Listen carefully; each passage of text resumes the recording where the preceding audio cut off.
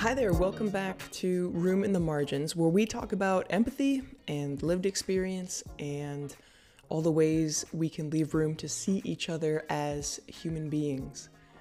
I recorded this episode with Tanya Beat about a week after the video of George Floyd's murder was released, and around the time of Breonna Taylor's murder by police, and months after Ahmaud Arbery was stalked and killed by white men, and around the time Nina Pop, Tony McDade, Raya Milton, and Dominique Fells were killed, Black trans women. So here we are again, battling with our nation's legacy of racial injustice and white supremacy. So I want to read something from the writer Trey Johnson that he put in his piece in the Washington Post entitled, "When Black People Are in Pain, White People Join Book Clubs." And Trey wrote something that stayed with me as I strapped into this emotional roller coaster that comes with whiteness in the face of racial injustice. And he said, "The confusing, perhaps contradictory advice on what white people should do probably feels maddening. To be told to step up, no step back, read, no listen, protest, don't protest, check on Black friends, leave us alone, ask for help, or do the work, it probably feels contradictory at times. And yet, you'll figure it out. Black people have been similarly exhausted making the case for jobs, freedom, happiness, justice, equality, and the like. It's made us dizzy, but we've managed to find the means to walk straight." End quote.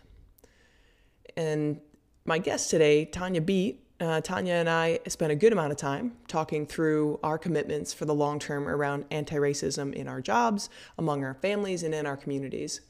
She's the director of both the Commission on the Status of Women and LGBTQ Commission for the County of San Mateo. And what has two thumbs and didn't know what a county commissioner was? Well, you can't see me, but it's me. I've got my thumbs up. So much to learn about local government. And Tanya is also leading a virtual conference called Rise 2020 for women of color in August that will focus on connecting women to resources, mental health and wellness, and running for office so that we can make significant change. There will also be some youth development presentation of their projects because we need to look to the youth, listen, learn. The link to the conference is on the blog and in the show notes. Rise 2020. Here's Tanya Beat. I work for the County of San Mateo, which is right south of San Francisco on the peninsula. And I have the privilege of working with a lot of commissions. So I work with our LGBTQ Commission. I work with our Commission on the Status of Women. And also not as much with the Domestic Violence Council, but I also help that group as well. So I work with a lot of different nonprofit organizations as well as community members who are commissioners who want to work on those issues that those groups represent. I mean, the last couple months, shelter in place has been like, oh, everyone's in this. We have to watch what we do. We're all complying to what we need to do in the name of safety. And there's still a group of people disproportionately being impacted because they have to. Right. They have to. No other they're choice. Serving in jobs, yeah, and they're having to make money for their families because they don't have childcare. They don't have two adults that can handle the kids all together and teach them and all of that. And so it's been a huge issue that I've been constantly asking, like, what are we doing about these communities? May I please see your data around the LGBTQ community and how COVID's affecting them? And then I get told, well, we don't have it. And I'm like, what? Why? Because they're not collecting sexual orientation and gender identification questions, which is, to me, standard, I guess. I mean, Right. I live in the Bay Area. I live next to San Francisco, and people can't tell me how this whole pandemic is really impacting the LGBTQ community, which, by the way, I'm part of. This queer lesbian is like, hey, I'm privileged to be okay, but I have some transgender sisters of color that are, dying. Why does it matter to you so deeply to work with underrepresented populations? Well, Kate, I think you're from that northern Midwest area that I would never want to be from. No, I'm just kidding. Only because of the cold climate. Shade. Grew up in Kansas. I have this agricultural part of my family, which is my father's side. And for life of me, I don't know how this happened, but he met my mother and they decided to get married, I guess. But my mother, her parents, my grandparents are from Mexico. And they came over with a Bracero program. And even growing up, they never spoke English.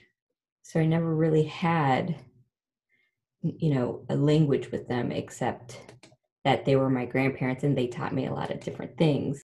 Growing up in that Midwest area, I don't remember anything besides it being a very all white community, very Catholic, with a smattering of brown in there. And what I mean by that is going to visit my mom's side of the family in Oklahoma from that childhood. And then we moved to the East Coast to Pennsylvania, all white again, but suburbia. I just was in this bubble of all whiteness. I never really quite understood my privilege until I went to college in the city of Pittsburgh, a very urban environment in the early 90s. That was around the time that you were born. What year were you born again? I'm going to lace in a track from the 90s just as we talk about this era. I was born in 84. Thank you very much. All right. So you were like 6. Yeah. Just a little baby. I like to mention this because I'm sure you remember the 90s in a very specific way. Well, I remember the 90s as being I go to college and I'm like, oh my God, there are all these different kinds of people here. How exciting. You get a new start. But yet I was still in a very white world, being able to look into a very brown or Black world. And that was the first time that I sort of felt seeing African Americans or the Black community, they're very proud and very strong.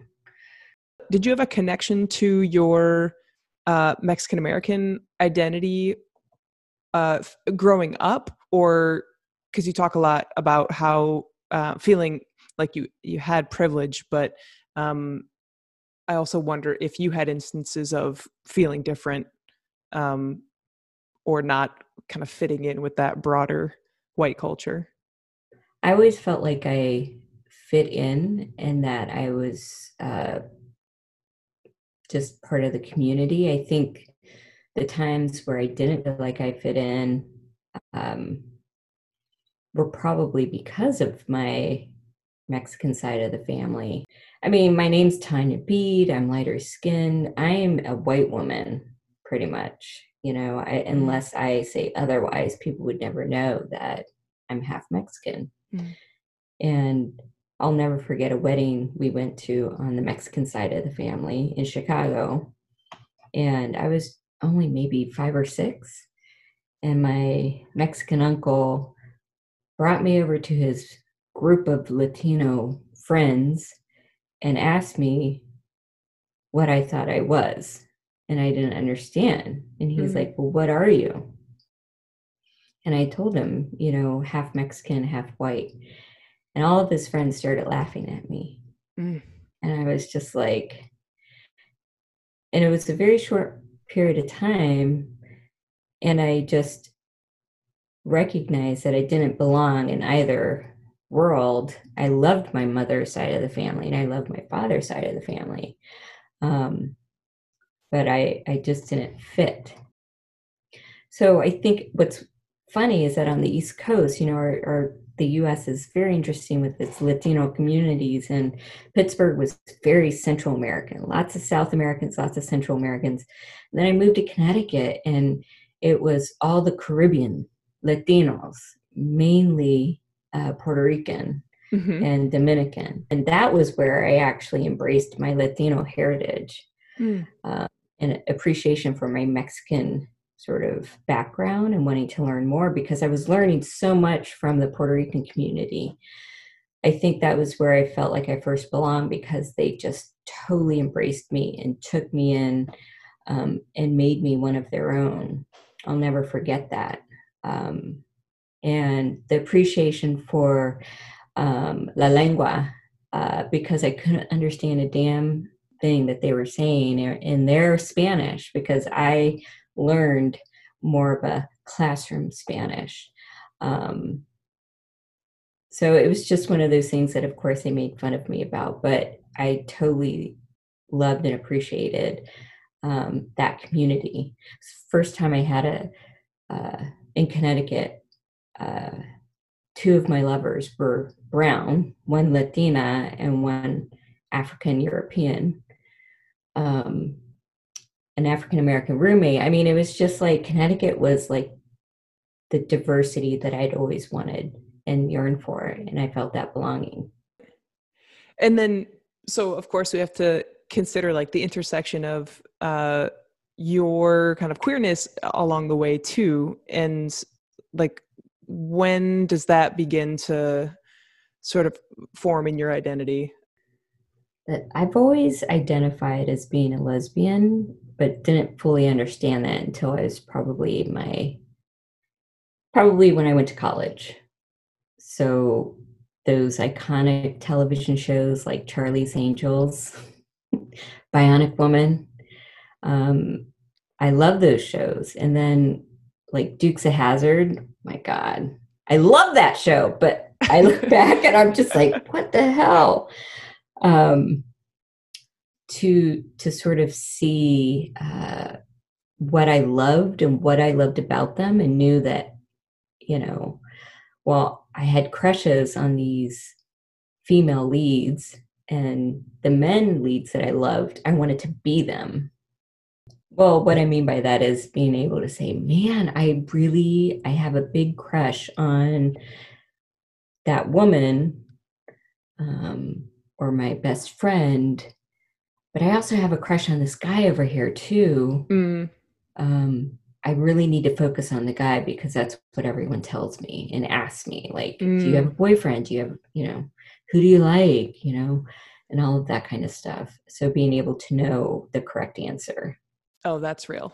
I mean, I'm a late bloomer by every stretch of the word. So I think I was very much playing into what people wanted to hear, or what I thought they wanted to hear, without really having even a connection to sexuality until much later in life. So I think for me, it was either something in me that was looking out and knew that I needed to like protect myself by not even going there until I could get A, out of the 90s, B, out of Michigan, or C, find these pocket communities where that would be embraced. Like, I just think I don't have those necessarily, those early memories in response to your question, because I think I was deliberately like oblivious. And I think that's a very, very much so, in looking back on it, like defense mechanism zone for me. So even if I thought, oh, I'm really crushing on that guy over there, or I have a crush on this woman, I don't know that I would have been able to fully form that idea, because I wouldn't let myself go there. So that's like a whole lot to unpack there. But what I feel like I share with you is like just that deep knowing of, I am different from what I'm seeing around me. And I feel like the things that people are talking about in terms of like love songs or even like crushes was like, I couldn't access that. So I was kind of like, oh, maybe that's not for me. And I felt very unsure of what to do with that.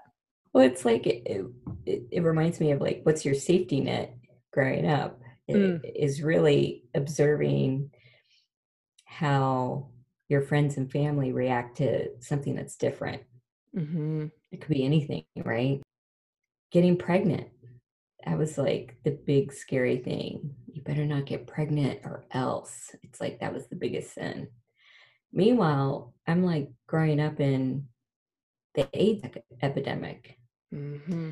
And it wasn't even mentioned in my household about safe sex because we were not supposed to have sex. So why even talk about it? Mm-hmm. So I think it was college for me as well that started to open up some of those horizons of how the rest of the world looks. But for you, how did that start to inform? I know you said you've stumbled into what you're doing, but like take me from college Tanya to like what you thought you wanted to do in the world.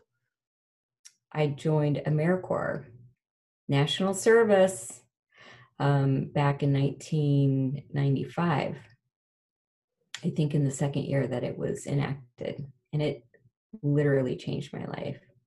It gave me direction, it helped me develop purpose, and it was all about serving the community. So that's what changed my life. And what happened, that was in the mid 90s. I got a job teaching adult literacy at Goodwill Industries. I didn't even know that Goodwill Industries had this huge umbrella of programs. But it also taught me that you must educate yourself. Because at that time, I'm teaching adult literacy. All of my clients in the day and in the evening are welfare recipients, really. What also sort of shaped me is the impression of the O.J. Simpson trial. Mm. And I'll never forget the day he was acquitted because everyone was watching the TVs, like no classes. And there were cheers because the majority of our clients were African American women. And I just didn't get it. I didn't understand what, I was like, what? And I look back and I'm just like, yeah, there were cheers, of course. And so looking at equity and social justice, that's probably one of the first times I was like, I need to do more, but I'm not quite sure what that looks like. And so through that AmeriCorps work, that's what brought me to Bridgeport and continuing with education, specifically in the Puerto Rican community, looking at mentoring and tutoring, how a lot of families don't necessarily have the privileges that I grew up in. And so to be able to provide opportunity and access was huge. And it was not about me coming into doing that. It was about helping the community do that for itself. And that's where I first learned that. It always takes me back to being a woman. And I do believe that women are the key to changing this world. I think that's the hardest piece of my identity that I still struggle with, is being a cis woman and still having to struggle. I struggle harder as a woman than I do as a lesbian. And I don't know if you can relate to this in looking at how I'm treated by men when I'm the only woman in the room, how I'm treated in regards to the value of what I earn, how I'm treated by my family and the role I'm supposed to fulfill, and treated in what I consider to be representation or lack of it in so many different arenas. I look at that female identity and be able to say, well, from here, where can we go? Like if women ruled the world, how would it be different? And that's what keeps me going in the work that I do. How are you seeing that at the local level from like women's empowerment and particularly women of color? What are some of the things that you're working on right now that advance that goal? Even before COVID-19, to provide an environment for women to come together to talk about the issues that are important to them, to exchange resources and information and to be inspired by other women has been a fantastic avenue to take. And so the conference that I'm working on, it's called Rise 2020, and it's a women's leadership conference. We had to cancel it because of COVID-19 in March. And now it's going to be a virtual week-long conference with a variety of different issues and a focus and a pivot on COVID-19 and how this pandemic has impacted women. And it has significantly impacted women. However, locally, we're going to look at the corporate arena, how women in leadership positions, and not even leadership positions, but women in the corporate world are managing how to be promoted, how to gain that equity in their corporate jobs. We're also looking in academia and nonprofits to sort of see how women there are doing that. We're looking at grassroots leaders and the women leading our nonprofits here in this local area to sort of see how they're still serving their audiences, but also managing how to do this virtually. We're looking at women in mental health and wellness. I mean, these are all topics we had even before COVID-19. It just so happens that this COVID-19 is totally emphasizing these issues. So we're looking, of course, at youth leadership, near and dear to my heart, because I do believe that looking at our youth leaders, we can learn a lot from them and adjust what we're doing now based on what they're doing. So our youth advocates are going to be presenting what their projects have been and how they see advocacy now. And lastly, we're looking at our elected representatives. So women in those elected positions here locally, sort of seeing where their vision is going, but how they also got there, because we need them, but we need more women to be able to run for office. So I asked some of our elected officials, how can more women get involved and run for office? And they're like, you know what? Their husbands need to take care of their families at home. And they need to be able to financially secure that person so that they can run. And so what I'm hearing is a lot more men run for office because they're financially stable. Their wives are taking care of their kids at home. And so that they have the time and the freedom and the privilege to run for office. Well, they're not representing me. How can I help support the woman who happens to have a family and I know would be a great representative for me? So that's the conversation that we're having about childcare and affordable childcare and schools and being able to look at equity and how women are being paid, and being able to have more men declare themselves feminists. We need more men to help us and to see the value of how women participating will actually significantly help them as well.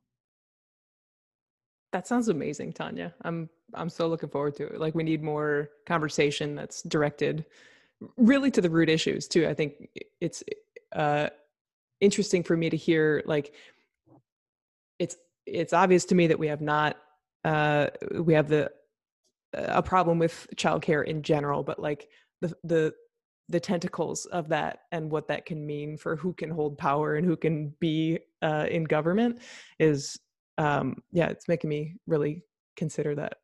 So I'm glad that you're having some more conversations around that. I wanted to ask about, so for folks that have an interest in getting to know local government more, I'm not sure I could tell you what a commissioner does, but what would someone reach out to their county commissioner about? Really, commissioners are volunteers in the community. Our county board of supervisors have created commissions because they're not experts in everything, and they need advice from experts. And so those commissions are seen as the experts in the field and community members, right? So that's one form to do it. Another way to be involved is to simply learn how your local government works. Do you live, in an unincorporated area? Do you have a municipality? Like, do you have a city council? If you don't know those things, then ask questions. Look up your town name and sort of see what pops up and start from there. But with commissions here in San Mateo County, we're there to hear from people, sort of ask what they're doing. I'm very proud, like I mentioned June at the very beginning of this, because it's Pride Month. Woot woot, Pride. And at the same time, all of this, all the tragedies have been happening with Black people being killed. It's been a really heavy time. And so with that heaviness, I look at the commission and the work that we've done with other groups to be able to put on a Pride event, to be able to say we honor the activism of Stonewall 50 years ago and the Compton cafeteria riots here in the East Bay, because we want to be here without them. And that's why we celebrate, not to dishonor what's happening now, but to actually honor it for the lives of LGBTQ folks. And we still have so much work to do, but to be able to get that sparkle, to be able to get the sequins, the rainbow, the joy, the laughter, the love is what sustains us in the fight. And so I think that's what's important to be able to recognize is you have to continue to fight in so many different ways and how you feel like you can. But if you just don't know how, try to learn something new. So I also look at my position here at the county, and I'm still reflecting on my role in the work I do and the community that I'm serving. And I'm still trying to figure out, how do I use this role, this position of power that I'm putting that lens on? Other people may say you have no power at all, and that's fine. But I'm choosing to say the position I'm in is a position of power, because it is. And how can I put that power towards something around change that's significant? I should have given you a heads up before this, but oh no, where are you finding joy? Squeezing puppies, whatever it is. Puppies. All right. So yeah. Well, the other day at the Pride virtual dance party, and I heard Tina Marie. Yes. I was like, oh my God, I haven't heard her in so long. So it makes me want to go back to listen to some early 90s R&B or late 80s, I think. I don't know. I'm getting so old, I barely remember some of that stuff. Let's do it again. Yes, let's. Next time with cocktails.